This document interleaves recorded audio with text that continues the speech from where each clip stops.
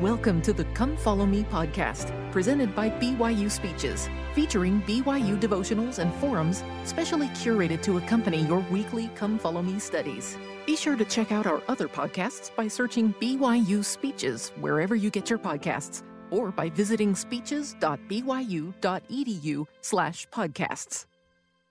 Thank you very much, President Worthen, and thank you so much, the men's chorus. It was just magnificent to hear you. Thank you for setting the tone so beautiful. My dear brothers and sisters, young friends here at Brigham Young University, how happy my wife Kathy and I are to be here with you today. I feel your beautiful spirits. Always remember who you are. Some of the very noble spirits of our premortal time together are here today. I'm honored to be with you. The entire church is speaking about General Conference. We participated in a solemn assembly sustaining President Russell M. Nelson as the 17th President of the Church of Jesus Christ of Latter-day Saints. 2 new apostles were called to the Quorum of the 12. Priesthood quorums at the ward level were combined. Home teaching and visiting teaching were retired for what is called ministering.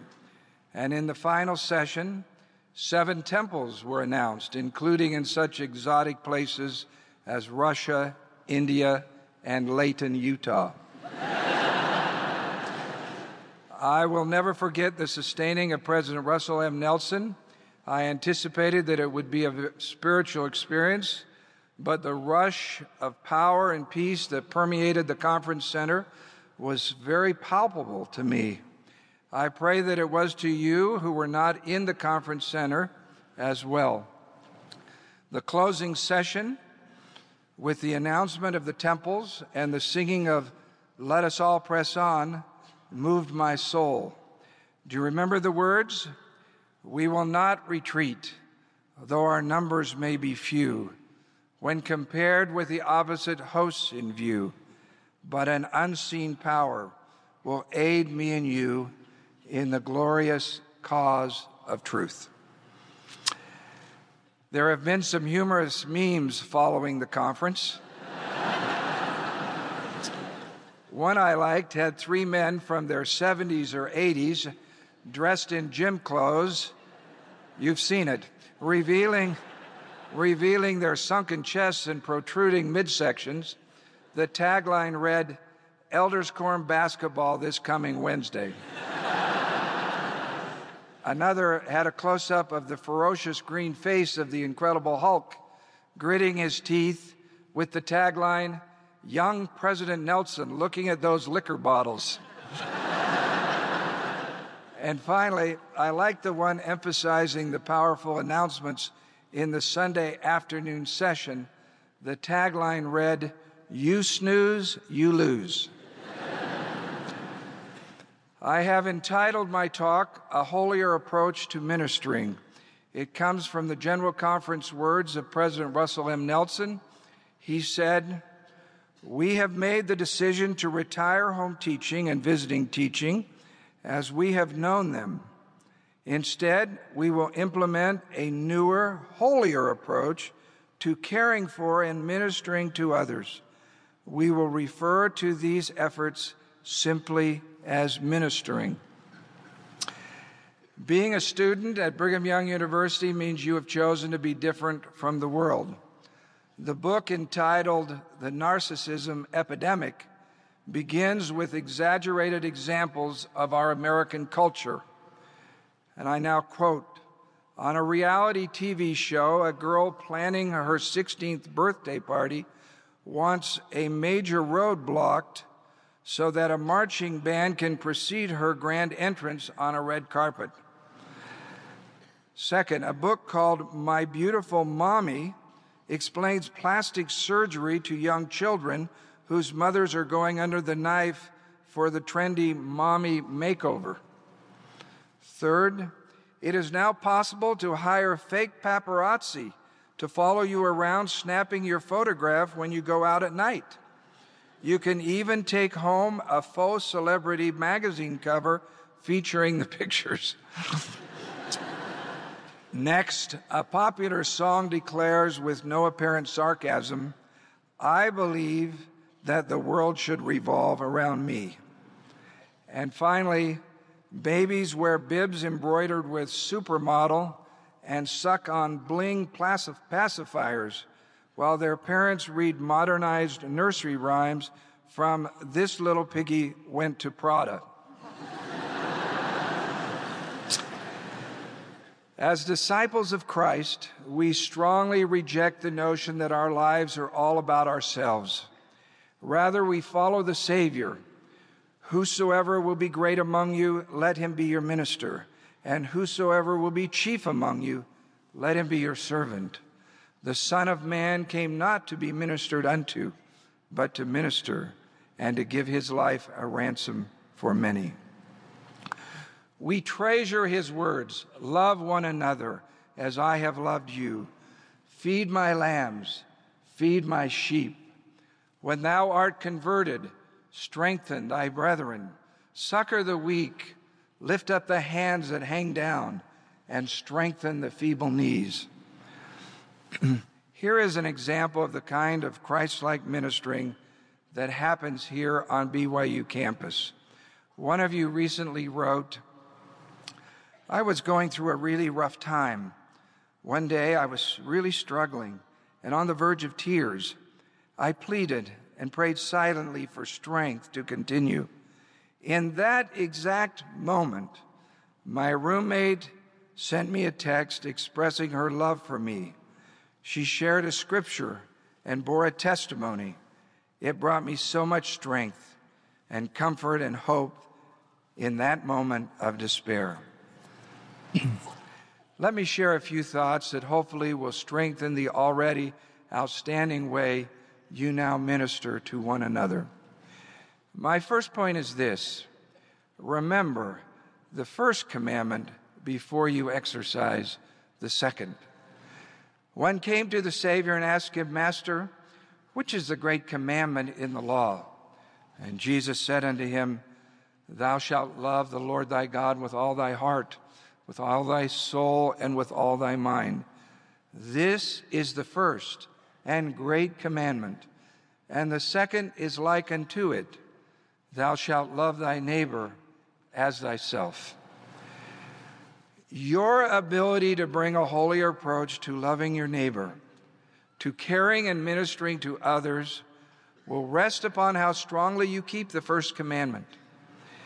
There is a unique and supernal gift of ministering that can come from someone who loves God with all his or her heart, who is settled, grounded, steadfast, and immovable in his or her faith in Jesus Christ and in the restored gospel, and keeps the commandments with exactness. Let me quickly give you some context that you already know. Across the world, your generation is slipping in its faith, and it's specifically in its belief in a specific religion. When I graduated from BYU in 1975, young adults' affiliation with religion was near 90%. It is now at 66%. A full third of young adults do not affiliate with any organized religion. In 2001, the religious scholar Robert Fuller wrote a book called Spiritual but Not Religious. This may have been true 20 years ago, but it is less true today. Young adults in the United States today pray with less frequency, believe less in God, less in the Bible, and less in commandments. On this wonderful campus, it is different. Faith flourishes, and we here this morning are believers. But it is naive to believe that the trends of the world are not able to influence the very elect. Caring for others physically and emotionally requires an unselfish and sensitive heart. It is an important part of the gospel. This caring is done in and out of the church by good people, believers and non-believers. There are many wonderful, kind people all over the world, and we can learn from them. However, unique to a converted member of the Church of Jesus Christ of Latter-day Saints is another kind of ministering.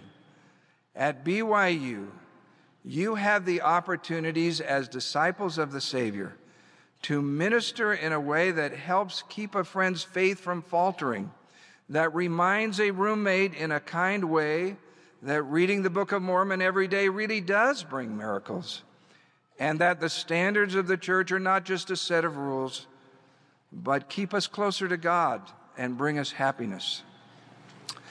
A person with a good heart can help someone fix a tire, take a roommate to the doctor, have lunch with someone who is sad, or smile and say hello to brighten the day.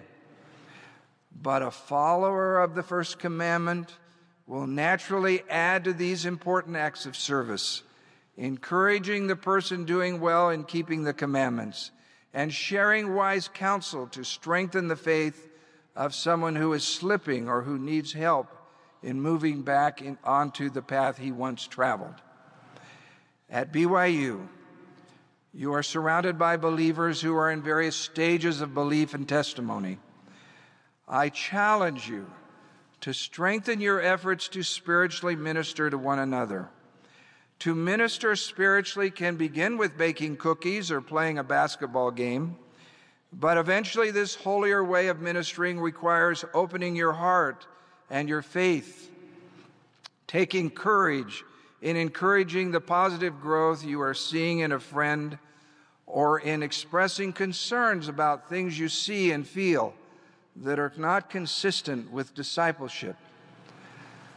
Let us not be self-righteous, but let us be spiritually courageous in ministering in a holier way, specifically strengthening the faith of others. To stir your thinking, consider these possible situations. You notice that a roommate spends an inordinate amount of time playing games on an iPhone, but rarely engages in conversations relating to gospel topics.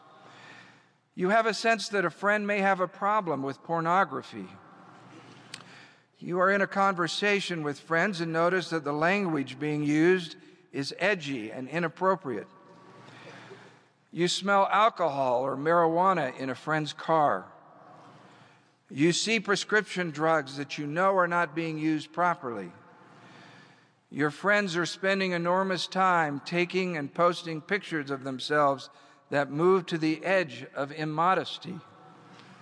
You notice that someone who once seemed to love to talk about the Book of Mormon now never mentions it. You notice that a friend who once seemed to love to go to the temple now is not going. You notice a friend who once spoke with faith about the prophet's counsel now speaks critically.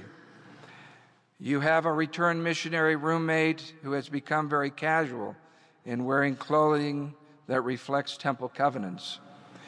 You notice a friend who finds reasons to go places on Sunday other than your ward. You have a sense that a friend has started to be dishonest in small things. You have a classmate that began the semester very engaged in your religion class, but now seems disinterested and disengaged. You know someone who had a light in his or her eyes returning from a mission, but now that light seems to have faded. You have a friend who jokes about sacred things. You have a friend who came to BYU with the expectation of finding an eternal companion and hasn't. The discouragement with dating has moved to, God doesn't love me. You see a friend's faith being affected by compromised worthiness and his need to repent. Can you envision these situations or others like them? Have specific names come into your mind? The Apostle Paul said, "We wrestle not against flesh and blood, but against principalities, against powers, against the rulers of darkness of the world, against spiritual wickedness in high places." The greatest need here at Brigham Young University, as anywhere else in the world, is more faith in our Heavenly Father and in His Son, Jesus Christ, and a greater willingness to follow His commandments. Following the pattern of the Savior, most of our ministering will be from one person to another. To the Samaritan woman at the well, the Savior said, "Whosoever drinketh of this water shall thirst again, but whosoever drinketh of the water that I shall give him shall never thirst." The woman replied, "Sir, give me this water, that I thirst not." Then she added, "I know that the Messiah cometh, which is called Christ. When he is come, he will tell us all things." Then Jesus said unto her, "I that speak unto thee am he." Even in declaring his own divinity, Jesus ministered to the one. Here is an example from a BYU student. I quote, "I got to know Tyler after he moved into the apartment down the hall from mine. I helped him move some of his stuff into the apartment, and as we talked, we found that we liked the same kind of music. A few days later, my roommate and I started chatting with him. Without us guiding the conversation to church-related things, Tyler told us that he wanted to be straight with us about his relationship with the church. He said he had many doubts that he was working through. What ensued was a deep conversation about truth and how one finds truth in the world today. My roommate and I testified of the Book of Mormon and about Revelation. Tyler shared that his parents didn't know about his doubts and thanked us for listening and being so understanding. We prayed together before we left. That is a good illustration of how to begin a long process. Unlike changing a flat tire, one experience rarely fixes a spiritual problem. It takes time, conversations, and encouraging experience that will help rebuild faith. It comes more like the dew from heaven than a one-time blast from a fire hose. You have to minister again and again as you help someone turn back to God, again relying on the Savior and His atonement. To minister in the Lord's way, we need the help of the Holy Ghost. President Nelson spoke powerfully on this subject in General Conference. In coming days, it will not be possible to survive spiritually without the guiding, directing, comforting, and constant influence of the Holy Ghost. President Nelson added, "I urge you to stretch beyond your current spiritual ability to receive personal revelation." He counseled us to pray, listen, write down our thoughts, and take action. Can we apply this to ministering in a holier way? Let us pray, listen, record our thoughts, and take action about those to whom we can minister. Pray for the opportunities to build faith in others. Not all of those you help will be people you know. When Jesus ministered to the widow of Nain, he was on his way somewhere else. However, while on his way, Christ saw her and had compassion on her, and it changed her life. Pray that these opportunities will come to you. Listen, write down your thoughts, and then be ready to take action as people are put in your way. I have always been moved by the psalmist's cry, "I looked on my right hand, but there was no man that would know me. Refuge failed me. No man or woman cared for my soul." There may be some here who feel that way. Let's help them. To have the help of the Holy Ghost, we have to prepare our mind and heart. In your generation, you need discipline and restraint in how you use your technological devices. Adam Alter, in his book called Irresistible, speaks about the addictive behavior of technology and social media. He quotes Greg Hochmuth, one of Instagram's founding engineers. Interesting, the president of Instagram and Facebook speaking to Congress today about privacy. I quote him here. There's always another hashtag to click on. Then it takes on its own life like an organism, and people can become obsessive. Instagram, like so many social media platforms, is bottomless. Facebook has an endless feed. Netflix automatically moves on to the next episode in a series. Tinder encourages users to keep swiping in search of a better option. Someone else put it this way: the problem isn't that people lack willpower. It's that there are 1,000 people on the other side of the screen whose job it is to break down the self-regulation you have.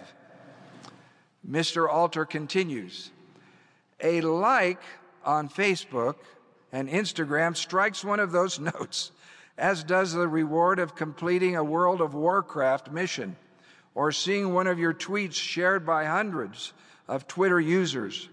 The people who create and refine tech, games, and interactive experiences are very good at what they do. They run thousands of tests with millions of users to learn which tweaks work and which ones don't. Which background colors, fonts, and audio tones maximize engagement and minimize frustration. As an experience evolves, it becomes an irresistible, weaponized version of an experience it once was. In 2004, he said, Facebook was fun. Today, it's addictive. For the Spirit to dwell in us, we have to have time and space. Learn to put your smartphones down. Insert time when your technology is intentionally not accessible. In last week's General Conference, President M. Russell Ballard said this: too many allow themselves to almost live online with their smart devices, screens illuminating their faces day and night, and earbuds in their ears blocking out the still, small voice of the Spirit. If we do not find time to unplug, we may miss opportunities to hear the voice of Him who said, "Be still and know that I am God." Then he added, now there's nothing wrong with taking advantage of the advances in the technologies inspired by the Lord, but we must be wise in their use. Now, let me say a word to the wonderful faculty about their opportunity to minister. Or is there any faculty listening? We hope so. No one comes to the faculty of Brigham Young University without desiring to lift both the intellect and the spirit. How thankful we are for the great faculty of faith that reaches out and shares with students not only the important learning of their discipline, but the principles and experiences that have built their faith in the Savior. Brothers and sisters of the faculty, please be very vigilant with this vital contribution you make. Perhaps this thought could be helpful to someone on the faculty. As general authorities, we often speak to large stake conferences of several hundred people. We come to these meetings without a prepared text, praying for the inspiration of the Lord. That inspiration rarely comes to me as I look over the large congregation, but rather it comes to me as I look into the individual faces of the members. As I speak to the one, the message is magnified for all. I encourage you, professors, to pray for opportunities to share your faith and spiritual experiences. I know you do. The words will come as you look into the individual faces, as you speak to the individual student. All will be lifted. Thank you, dear brothers and sisters of the faculty, for your willingness to minister to these very elect sons and daughters of God. During my undergraduate days at BYU, other than my wife, Kathy, whose eternal influence is impossible to measure, there were two roommates, one before my mission and one after, who greatly shaped my spiritual foundation. One was Reed Robison, now a professor here in organizational behavior. I met him on my mission, and we were roommates afterwards. Reed's exactness in following the commandments, his love for the prophet, and his unwavering testimony of the Savior strengthened me and all around him. And he has continued to be an example to me for the past 45 years. The other roommate I mentioned is Terrell Bird, who now lives in St. George, Utah. I first met Terrell Bird as we attended high school together in Pocatello, Idaho. Although we played basketball together, our friendship came as I observed his spiritual maturity. He would openly share spiritual insights he was having and principles of life he was reading and learning. I was surprised to hear these things from a 17-year-old. We decided to room together at BYU. In those days, we didn't have computers, we had typewriters. Terrell would take scriptures that were meaningful to him and quotations that instilled character, type them, and store them in a small box where he could draw from them frequently. It was not uncommon for him to have more than 1,000 scriptures and quotations, many of which he would memorize. Although I was working, cleaning the library every morning 4 to 7 a.m., and carrying a full load of classes, in watching Terrell, I began to build my own file box. Here is one of the quotes I still remember from almost 50 years ago. "Mind is the master power that molds and makes. Man is mind, and evermore he takes the tool of thought, and shaping what he wills, brings forth 1,000 joys, 1,000 ills. He thinks in secret, and it comes to pass. Environment is but his looking glass." And of course, powerful scriptures like this one. "I am the resurrection and the life. He that believeth in me, though he were dead, yet shall he live. And he that liveth and believeth in me shall never die." He helped me put into my mind as a freshman at BYU words of scripture and words of wisdom that have influenced me all of my life. I thank Terrell Bird and Reed Robison for caring about me spiritually at a time when it made a difference. Here is the poetry of my neighbor, Thomas L.K. "Thank God for all who give relief, for those who really care, who put their arms around the weak and plead for them in prayer. Thank God for those who hear the heart and listen to the words, who know a look or gentle touch mean more than all the world.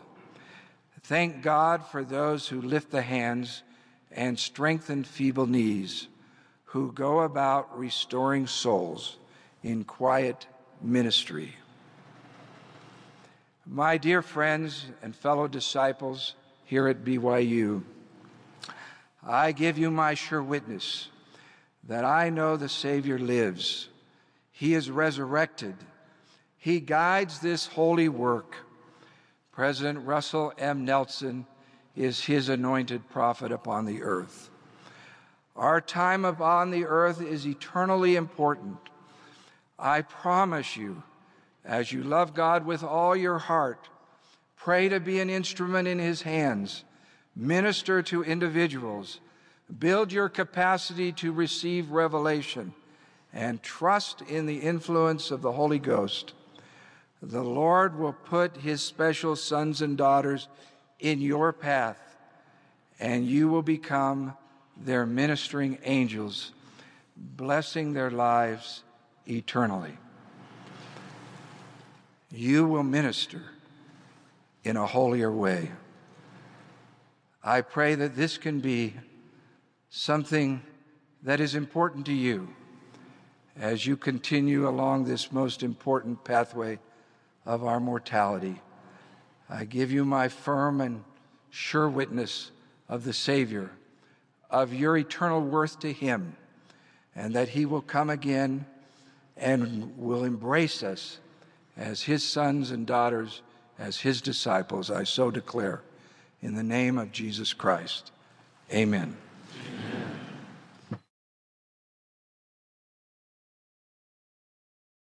You've been listening to the Come Follow Me podcast, presented by BYU Speeches. Please check out our other podcasts of recent speeches, classic speeches, and BYU Speeches compilations on love and marriage, overcoming adversity, by study and by faith, the prophet Joseph Smith, and Jesus Christ, our Savior and Redeemer. Go to speeches.byu.edu and click on podcasts for more information. You can also find all BYU Speeches podcasts at your preferred podcast provider.